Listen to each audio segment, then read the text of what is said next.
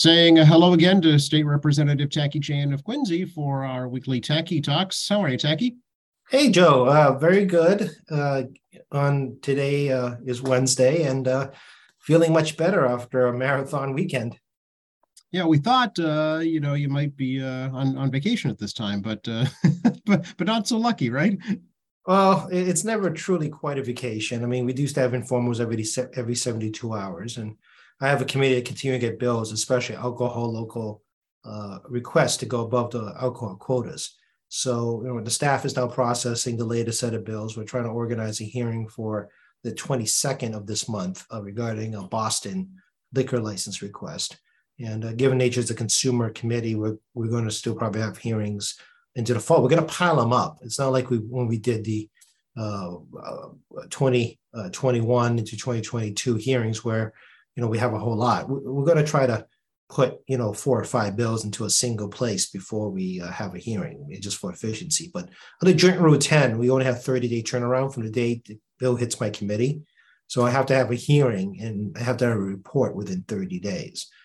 Certain instances, there's some rule procedures let me kind of work around that 30 days, but it requires a bit of a, how do I put this, procedural leapfrogging to make it work. You can get stuff done. You just have to kind of know how to use the rules properly. Okay, but currently you're in informal session now, is that right?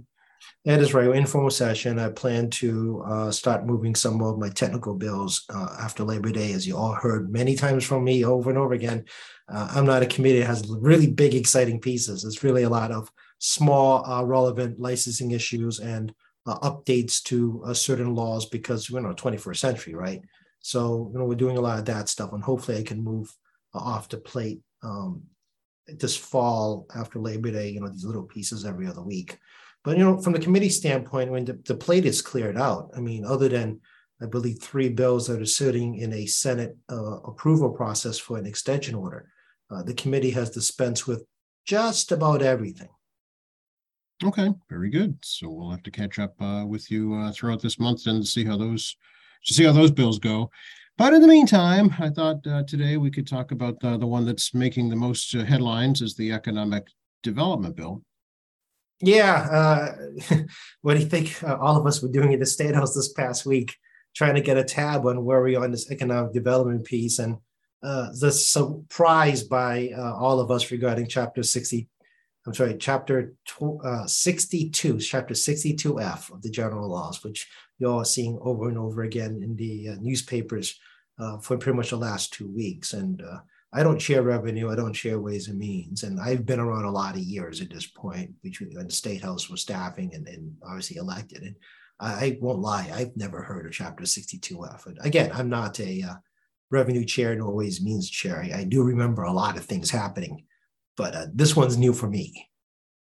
Yeah, it goes back to, let's see, 1986, and essentially says that about 7% of folks' 2021 income taxes would be returned based on the state surplus, which is estimated to be about $3 billion, still pending formal numbers from the auditor's office. Yeah, I've been using the Mass Taxpayers Alliance's numbers, Mass Taxpayer Foundation's numbers to try to figure what it is. So the MTF guys have done the preliminary analysis, and they released one last week. There'll probably be an update once you get to the end of the month. They're pretty much a business paid for, not-for-profit, does independent analysis. They tend to be more conservative numbers at this organization, but in terms of their legal analysis and stuff like that, it's actually pretty good for an outside organization. So we do read, and I do read stuff that comes in from third parties that isn't the state to give me some outsider point of view. So what you're describing is the $3 billion in tax credits. So let's see if I can describe how this works again, because we talked about this before. The 1986 law approved by the voters puts a cap on how much revenue the state can collect in taxes in relationship to the last 3 years' wages and salaries of the public. So you take all the wages and salaries from the past 3 years that everyone's earned money on and take the average of that. And if state total tax collection, when I mean total tax collection, I mean everything, including things like the meals tax, sales tax, capital gains tax, excise taxes, I mean, all of it exceeds the total wages collected on average, I mean, total wages earned by the public, then the difference between the two is returned to the taxpayers, specifically taxpayers, in the form of credits. And why do I say taxpayers? Because the return to you of credits is directly proportional to how much taxes you pay. So bottom line is that if you make a lot of money, you pay more taxes. You're going to do very well in this proposal. If you're a more middle income family or low income working family, this does not help you as much. Because again, it's credits returned to you based on proportion of the taxes paid. And you have to apply for this. Just like this, I didn't know that. Okay. Yeah, it's just like the senior circuit tax breaker that we talked about many times now. You actually have to fill the form out to see if you qualify and you get the money. Well, the reason I know this is because back in 87 was the last time it was triggered for about $30-ish million. Only about, I think 17 million of it was actually collected by the public, or the taxpayers more accurately. So if you're a taxpayer, you only collected about 17 million or $30 million back in 87. So that means you have to take the affirmative action to apply for this tax credit as part of your tax form. Now, how do we do this? No clue. The Department of Revenue is going to have to figure this one out is a part of your 2020 tax form next year. Is it a new form you get this fall? I couldn't tell you. So we'll wait and see how the Department of Revenue figures it out. So as you heard, the rough estimate's just about $3 billion, like not 2.96 whatever $billion, right? $3 billion for easy math. And so what's the crisis, right? So the rough estimate, according to Mass Taxpayer Foundation, is about $7 billion in surplus funds. But it's not really $7 billion because we have to pay some of that, for example, to the MBTA, because we have increased sales tax. The MBTA gets paid out of sales tax by statute. So we, same thing as school building assistance, that's paid out of sales tax by statute. So anytime we collect more sales tax, beyond the estimate, the actual actually has to go to dedicated amounts. People forget we pay tax refunds every year. That comes out of the surplus too. So, we have to hold back surplus on an estimated number of refunds to people, right? And, obviously have live industries, 35 some odd tax credits that we implement in the state. That's also factored in. We paid the Holyoke Soldier Home settlement.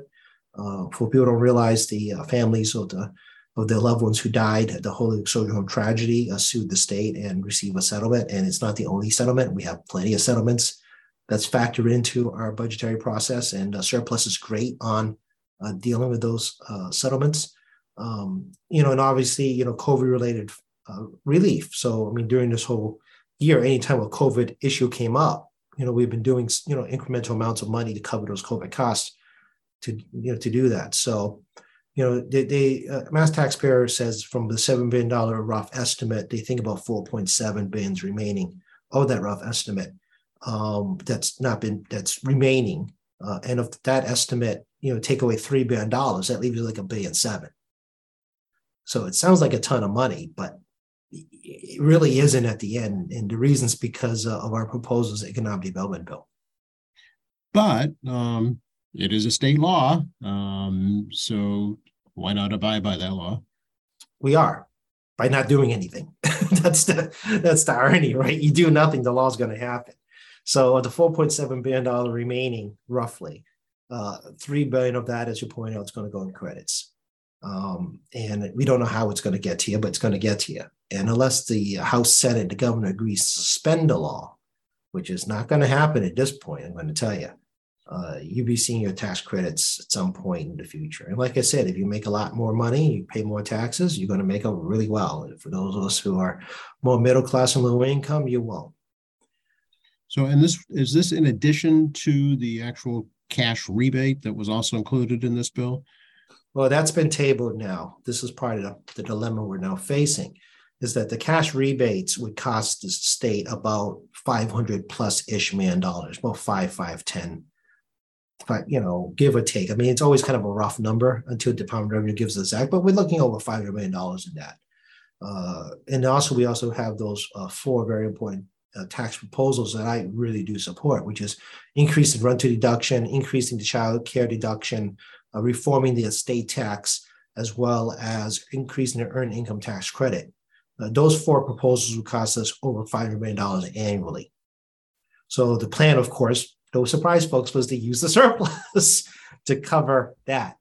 But as I pointed out earlier, what $7 billion became $4.7 billion now is $1.7 billion. So what seemed like you're flush with cash is how rapidly is no longer the case because of Chapter 62F. And then we have remaining proposals, which include, assisting hospitals because COVID's caused them a 5% decline in revenue. This has become a crisis situation. Their fiscal year matches the fiscal year September 30th. We do affordable housing. We do assistance in hotels. We try to increase our money one time to promote tourism. These are all one-time costs. These are not reoccurring in future budgets because, again, surplus money is one-time cost. It's not like it's going to happen again. And we're not expecting this to ever happen again. And to initiate Chapter 62F, literally everything have to coincide perfectly. It's basically hitting the lottery to make that happen. The governor, as you're aware, says the state can afford both. It can do the 62F plus the rebates and the tax cuts. Well, it also creates our margin of error as we go into the winter time, right? Things are very unpredictable. And we'd like to have some space, for lack of a better term, going into the new year, just in case there's a shortfall. As we pointed out already, capital gains has been nosediving for those of us who have 401ks and 457s and 403bs. And those who have, your own private portfolio, we all know you're getting crashed on right now, right? And real estate markets slow down. And we do expect consumer spending to slow down at some point because of hyperinflation. Everyone's tightening their belt, including myself. As you guys have all figured out, I like to clip my coupons electronically and try to figure out the best deals. And of course, sales tax weekend's coming up. And I do expect a massive amount of spending on August 13th and 14th. And that's lost revenue on state sales tax. And, we bake that into the budget. But when you have a surplus, it makes it much easier to use the surplus to pay for those losses caused by losing sales tax that weekend. And like I said, I think people are going to really take advantage this weekend, given the inflationary costs. So there's going to be a number of places where we would like to have a little bit of a buffer in surplus funds to cover, unexpected cost increases. The state is suffering from inflation, just like you. Energy costs are up, our supply costs are up, and doing the business with the government isn't getting any cheaper either. So yeah, the governor is correct. If you like the fact you have absolutely no space for unexpected consequences in terms of who knows what's going to happen tomorrow, right?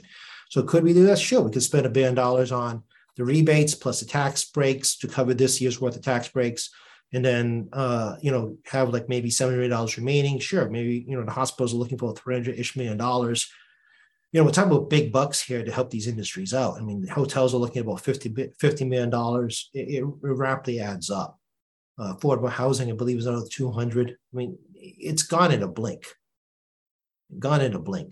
So, the House and Senate would have to decide on massive reduction of their spending proposals, which is very hard because the House and Senate do not have concurring proposals.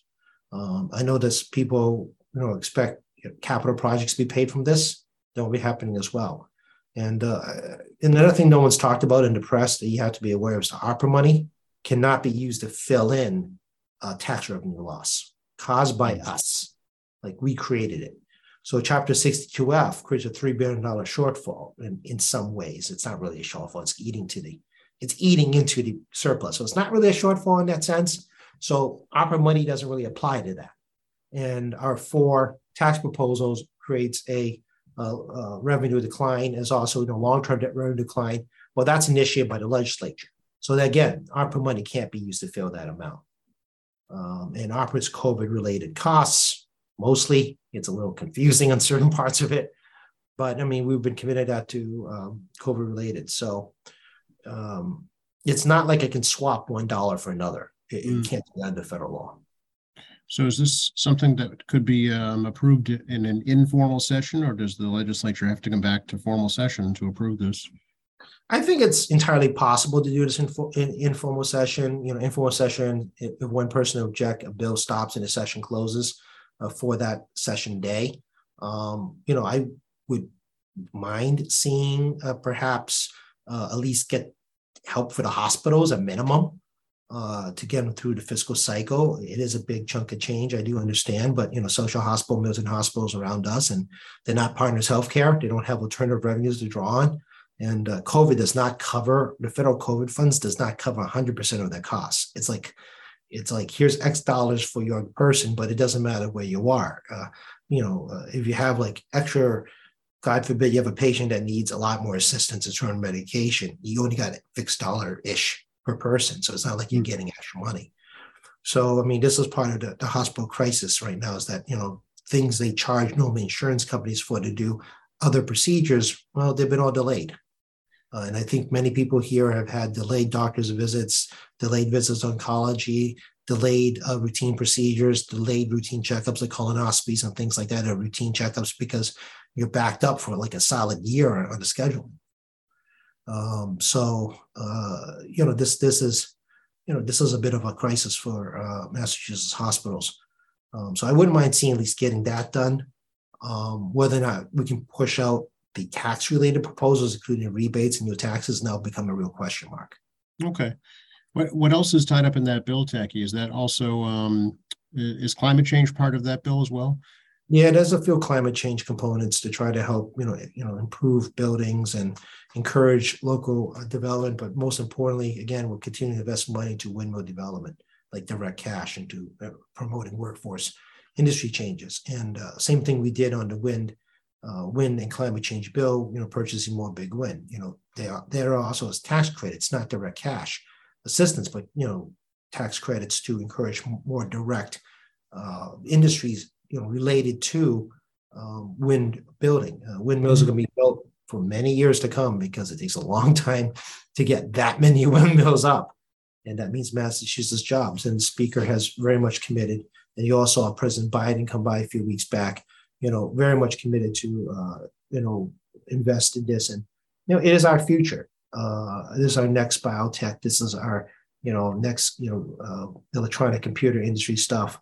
I mean, this is where the future lies. So, we're taking a long-term investment by putting the money in now. One thing that did get approved was sports betting, or legalized sports betting. That's the key word, legalized sports betting. I don't have to explain that one, folks. If I have to, we got problems, right? The bookies are not happy now. Well, I'm sure your office pools as we go into next March may not be nearly as engaged. That's right. Bragging rights, I suppose. Yeah, I mean, people have been talking about this for several years now. We couldn't get across the line the prior session. Again, Speaker did not make anything hidden about his prioritization for sports betting. As you saw in the news, that there was a rift between the House and Senate regarding collegiate sports. Let's be honest, folks, collegiate sports is a big part of sports betting.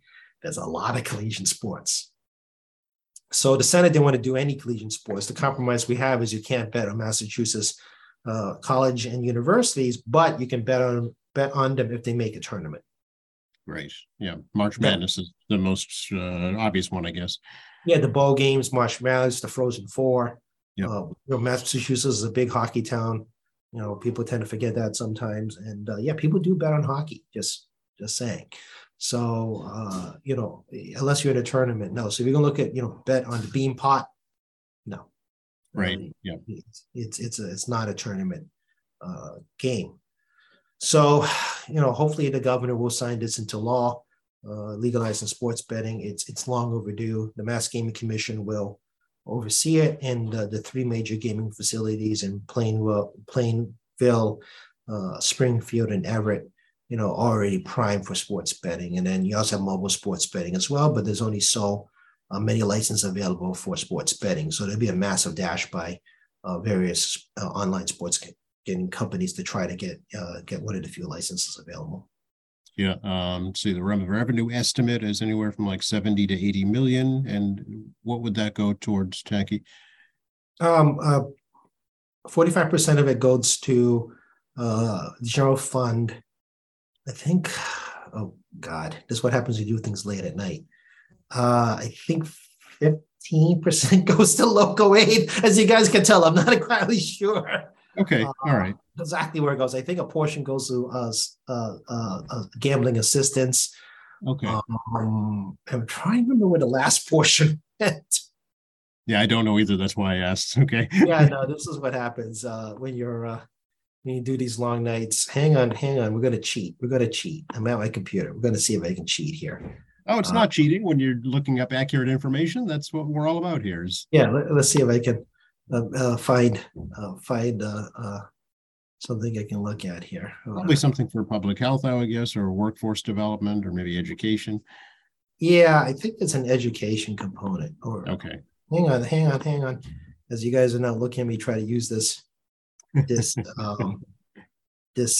do you call it?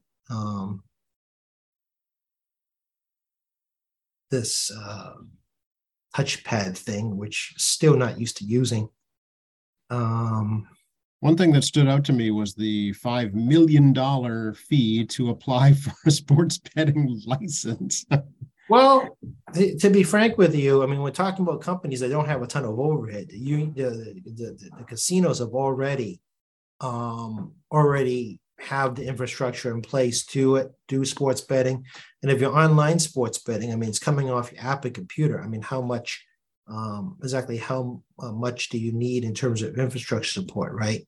So that's kind of a big part of it.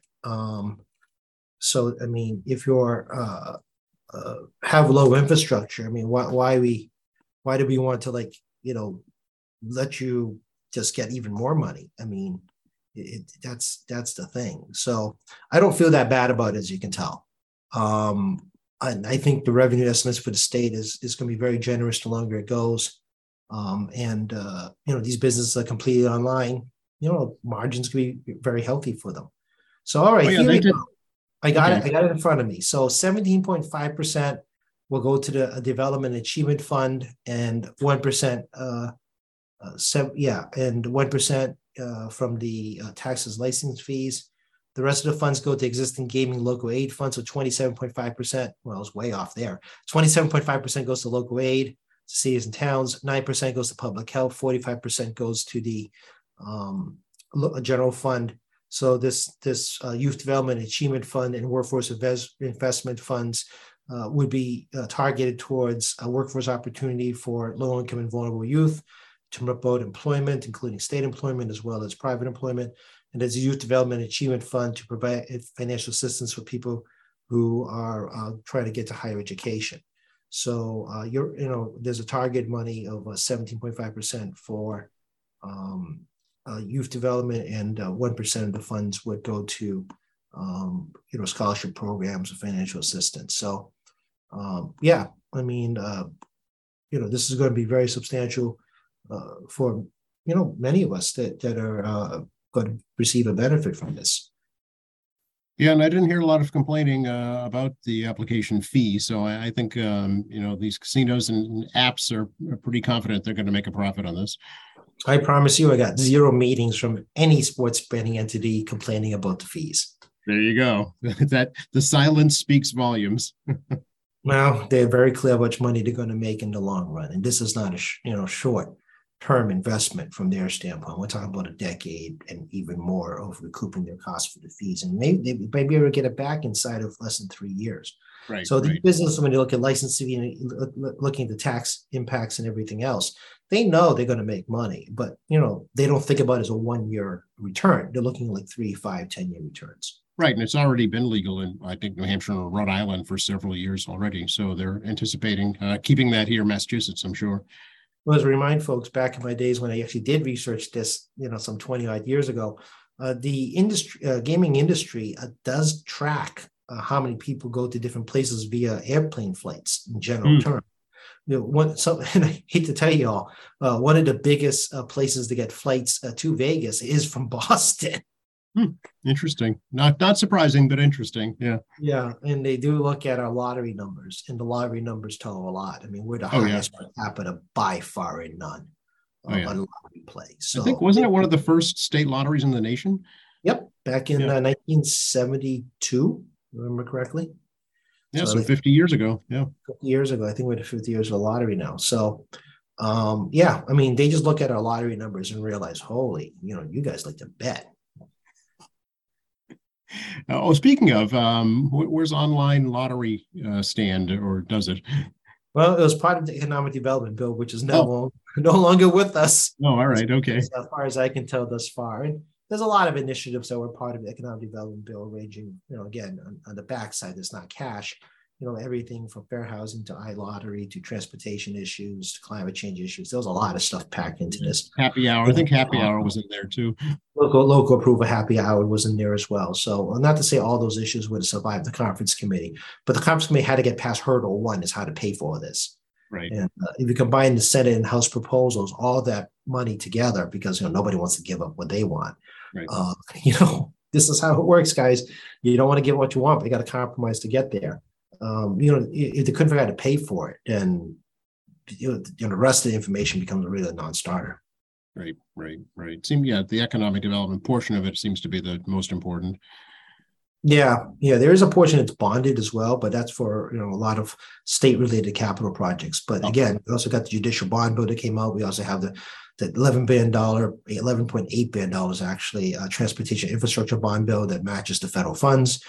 So I mean, there's some important urgency regarding infrastructure development for private sector in terms of a lot of roads, bridges, utilities, broadband, all that stuff. But we do have other bond bills that are out there that won't address exactly what economic development does, but will be put to good use as part of the larger state infrastructure. Yeah. Speaking of transportation, Tacky, since we last talked, the T is having even more issues. Yeah, it's about 12:33 as we're talking, and I was running around errands this morning because I was kind of wiped out and lost a weekend running errands. So the governor's reported to shut down the Orange Line for 30 days for massive infrastructure improvements. We've seen the runaway cars. We've seen battery fires on these red line trains. This is an unmitigated disaster at this point. For better or for worse, we are in the summer months.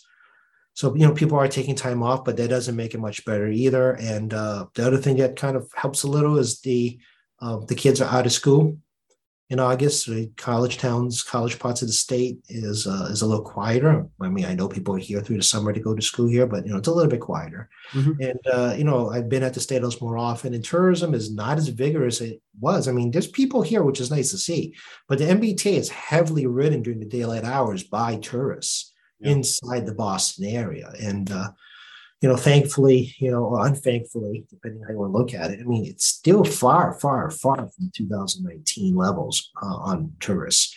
You can tell by walking the street. I mean, you go downtown at the Boston Common, just kind of walk around, you can see the lack of people. It's very obvious if you work and live in the area. So, I mean, there's MBTA funding as part of the infrastructure bill, transportation infrastructure bill. We're hoping that, it's going to be the next administration, most likely. I mean, it's not going to be Governor Baker, but they're going to make good use of that money to address the T issues. And it goes back to the fact that there's not enough people working there. I mean, I'm aware that there's a huge postings now for a lot of jobs. And, I'm not going to lay blame, but I mean, one of the most common ways in the private sector on saving money is to cut workers. Mm-hmm. Or force them into retirement. The MBTA in many ways is being run just like a private business. And now you've seen the consequences of that really up and close in the central service. You probably have felt this in private sector areas, but never really thought about it as hard. The MBTA puts it right in front and center in your face when you do that level of employee reduction. And the governor's correct. They spent billions of dollars in infrastructure, but you still need people to run the system. Right. Yeah. And more of the, I guess, everyday frontline workers rather than the upper level management workers. Well, absolutely. I mean, you guys are probably not surprised to hear this out of my mouth, but the more trickle information out of the T, people like to talk. Upper management has been very top heavy through Deval Patrick and into the Baker administrations. And they also have no transportation experience, like none. So you have people running a transit system that has no experience running transit, especially in the management level. And they think Right. they're smarter than people working. And as a result, the workers do what they're told, and well, that's what you got today. So, I mean, people love to beat up on the union. People love to beat up on the people on the ground, but somebody's got to tell what the people on the ground to do, and that's called management. Right. Yeah.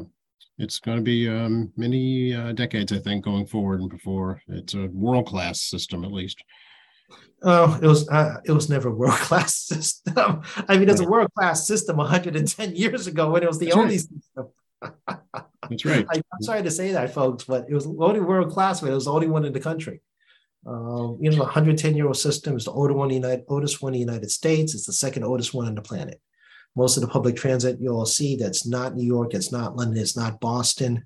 We're built closer within the last 50 years. And New York has a relatively interesting system because they have dual tracks, meaning they can take a train onto a dual track if it breaks down, or they can take an entire other track apart for maintenance. And the other car would, a train would use the other track. Massachusetts not run a dual track system. And if you guys look out the window, you can see why. There ain't a lot of space. Right. Yeah. It sounds like they need some experience from some of these newer systems, maybe in other parts of the world, to bring it here. Yeah, I mean, not surprising. Some places does actually outsource their management and operations, essentially privatization. So it's been a long time now because of COVID. My last conversation with the Hong Kong government, they were actually outsourcing their privately financed public-private finance public transit system, the MTR. And it's public-private because while it is a privately run entity, the revenues are set by the government, much like how we do utility companies. You have to go back and justify your costs. Japan, also I found out has a privately run system, but also it's government mandated and also government control regarding its rates, the fares and revenues. On the flip side, in Japan, they didn't actually pick one company. In Tokyo, they picked four. Oh. And the four systems don't talk to each other. So you're stuck with four different pass systems. I learned that when I got there trying to get from place to place on my Japanese junket back in 2000, what was it, 16 now? It's been like, everything's like forever ago. And we tried to use the train system. And I was like, oh, this fare doesn't work here. This passes. No, you have to get a different one. I'm like, what? But I just walked across from the other station. You just changed companies. You didn't even know it. Yeah. Yeah, it's like into the same space. I was like, what do you mean I have to get another? There's not even a transfer. It's just literally had to buy another company's fare system. I was like really surprised. Yeah, other than that, trains are really efficient. Other than fact, if you had to pay for anything, the trains themselves were really efficient. But it's also true. I mean, also a different cultural regarding train systems, and also the fact that it is true they do cram as many people as they can into a train. I mean, I've seen the pictures. Yeah. Yeah, that's not false. They put a lot of people on a train. Oh. I want to talk world affairs for a little bit, Tacky. Nancy Pelosi did it. She went to Taiwan. Yeah, I kind of expected she would. I mean, I think the Chinese and the U.S. media is making a whole lot about nothing, to be honest with you. I mean, Newt Gingrich was the last one went over, I believe, in '96. China's response was sail some ships through the strait. Clinton responded by sailing an aircraft carrier through the strait. I fully expect that the Chinese government will fly some planes within the strait and maybe send some warships through. I fully expect President Biden's going to send some planes and fly through the strait and send some warships through. This is not an uncommon event. They do the same thing between Japan and China, and Korea and Japan, and Korea and China, as well as between the Philippines and China. I mean, U.S. warships always just kind of patrol the area because, again, 40% of all shipping comes through those regions. So, I mean, it's a major economic interest for the U.S. to maintain stability in that area, which China, through its fabricated islands, trying to change its international waters through these manufactured islands, create some instability in the region, not just for the U.S. It creates instability for everybody else that lives there. I think we get so U.S. oriented, we kind of forget the impact on people that have to look at these things every day, right? And think about how it impacts their ability to fish, put out recreational, cruise ships-ish type stuff, their ability to move their own cargo through the area, international waters. So, there's a lot of things the U.S. there that impacts local folks that frankly, cannot have an aircraft carrier. I mean, it's not like you're going to see the Philippines have an aircraft carrier, like, a modern U.S. aircraft carrier. And China just, finished and put out to sea their latest aircraft carrier, which is, the newest, greatest, most modern thing at the moment. But I mean, reality doesn't mean anything in the bigger scheme. Yeah, it's good for news headlines, but she's technically the most third powerful person in our government because of the secession order of president, vice president, speaker of the House, and the speaker pro tem, or the longest serving, Senate president, longest serving senator. I believe it's president, vice president, speaker, and I think it's the longest serving senator. And then, you move through the succession chain by statute from there. So from an optics standpoint, if you know nothing about U.S. government and you got propagandist, you brought the third highest ranking official in the U.S. Right. We all know, we live here. We all know, the secession plan. The last time anyone got it was Gerald Ford. And that was a whole bunch of very unusual circumstances to get to Gerald Ford. So as a result, it's a whole lot of news, and it'll blow over in a week or so. And, a lot of, serious consequences. No, I mean, it has become like, if anyone knows the international affairs, serious consequences continue to be the regular term for everyone, but no one knows what you're talking about.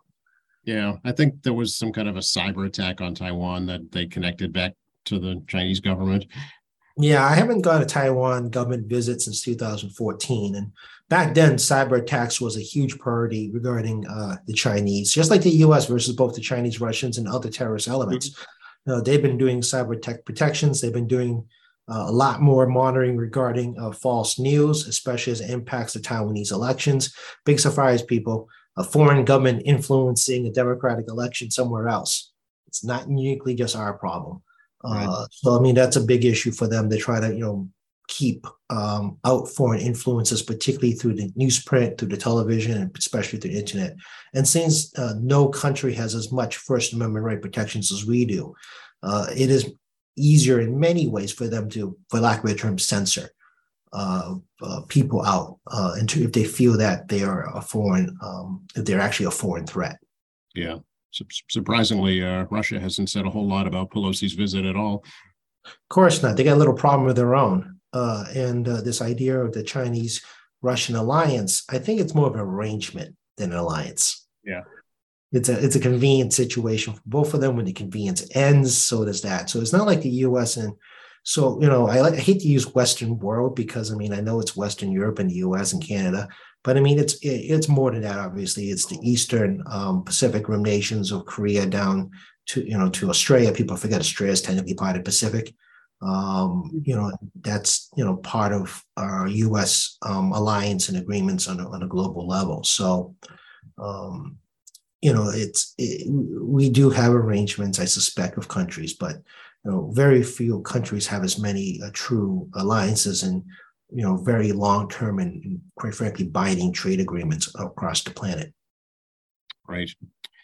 Well, let's bring it back home for a little bit and talk about, we're in August now, so the August Moon Festival is coming up soon. Oh, absolutely. August Moon Festival is coming up. It's very exciting to do a full-scale event. Last year was a bit trimmed back. Short notice really was impact because of the opening of the reopening of everything in 2021. So, I mean, this time it's going to be full scale back in front of Quincy High School on the 21st. I'll be there with my fans and ice pops. And, might have some other fun events regarding me and helping out the organization, which I won't talk about right now because I have no confirmation about what this is. Okay. Maybe next time out, they can come to the 21st and see what they do to me. But I mean, But up in Lowell, they have the Southeast Water Festival, which is one of the major events. That's a 50,000 person event historically over the course of a day. Chinatown will have their August Moon Festival for the first time proper in well over 2 years. So, the summer events are coming back online a little bit at a time. And I'm sure, you're all going to be enjoying the beach or traveling someplace or, having friends and family over barbecues more often. And of course, like my nephew, my brother and his wife's going to be driving him to college. Yeah, it's a lot of that going to be happening very soon. Yep.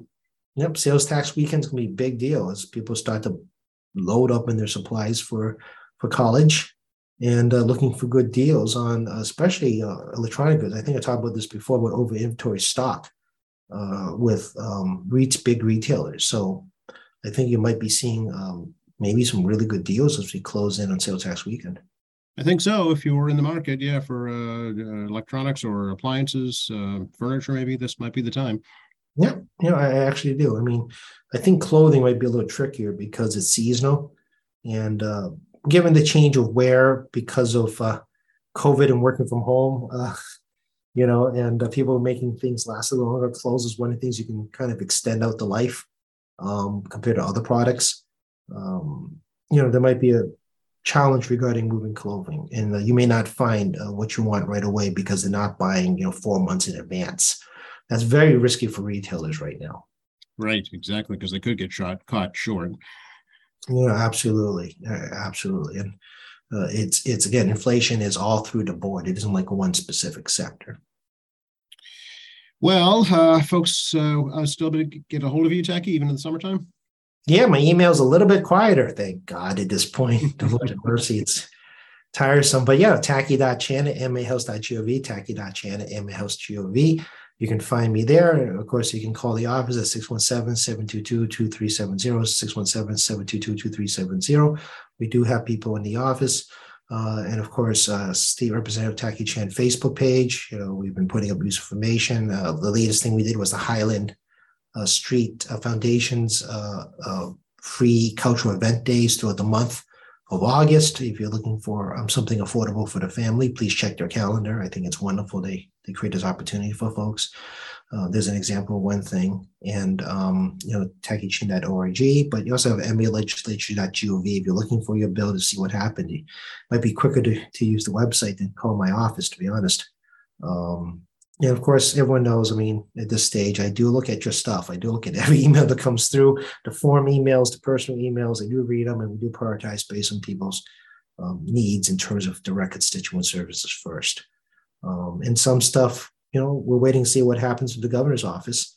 Often a lot of people's policy issues may or may not make it to the end. So we're going to be spending probably the next month, 6 weeks, maybe 2 months trying to sort out lots and lots and lots of emails from people to find out what was the final result regarding different policy issues that they support or oppose. Right. Yeah. And of course, there is an election coming up, so you'll be hitting the campaign trail, I'm sure, too. Well, primary day is September 6th. I'm sure everyone got their mail-in ballot application already. And there is early voting for the primary as well, and also voting on primary day. So there's almost no excuse at this point for everybody not to take a ballot and vote. It is Republican primary, Democratic primary. If you're not a party affiliated and you're an unenrolled voter, you can choose a ballot for one, but not the other. And if you're like in my good friend Smitty Penatelli out in the Berkshires, he has a Green Party candidate. There's a Green Party primary. So, please definitely do vote. I know it's a seemingly quiet election, but you do still have an Attorney General's race, a Secretary of State's race, State Auditor's race. In particular, on a constitutional level, I know people like to vote on big picture, but I could use a vote too, please. I don't have a primary candidate, but I would appreciate a vote as well. Very good. Well, it's going to be 100 degrees tomorrow, Tacky, so stay inside and stay cool. Yeah, everyone be well, be safe, and the electrical prices will be high, so make sure turn off your lights, unplug devices you don't need to leave plugged in, try to do your laundry in the evening where power tends to be a little bit cheaper, and do things like draw your shades to try to keep cool air in. It's like the opposite of winter, right? Keep the draft out. You can pull shades to try to keep the cool air in, and remember to drink water, and don't sit in the car too long, neither your kids nor your pets. Yep, all good stuff. And at this point, we're going to be doing a rain dance pretty soon too because of the drought. Agreed. My grass is brown as well. Hopefully the weather will shift and we get rain that doesn't cause a flood. How's that sound? Good steady amount. Yeah, we're down about 10 inches and we don't want that all at once. That's for sure. Yeah, I live on Meadowbrook Road. I think that's pretty common knowledge. Keyword brook. Exactly. Yeah. That's what happened to my place. Yeah. You all take care. All right. We'll catch up again soon.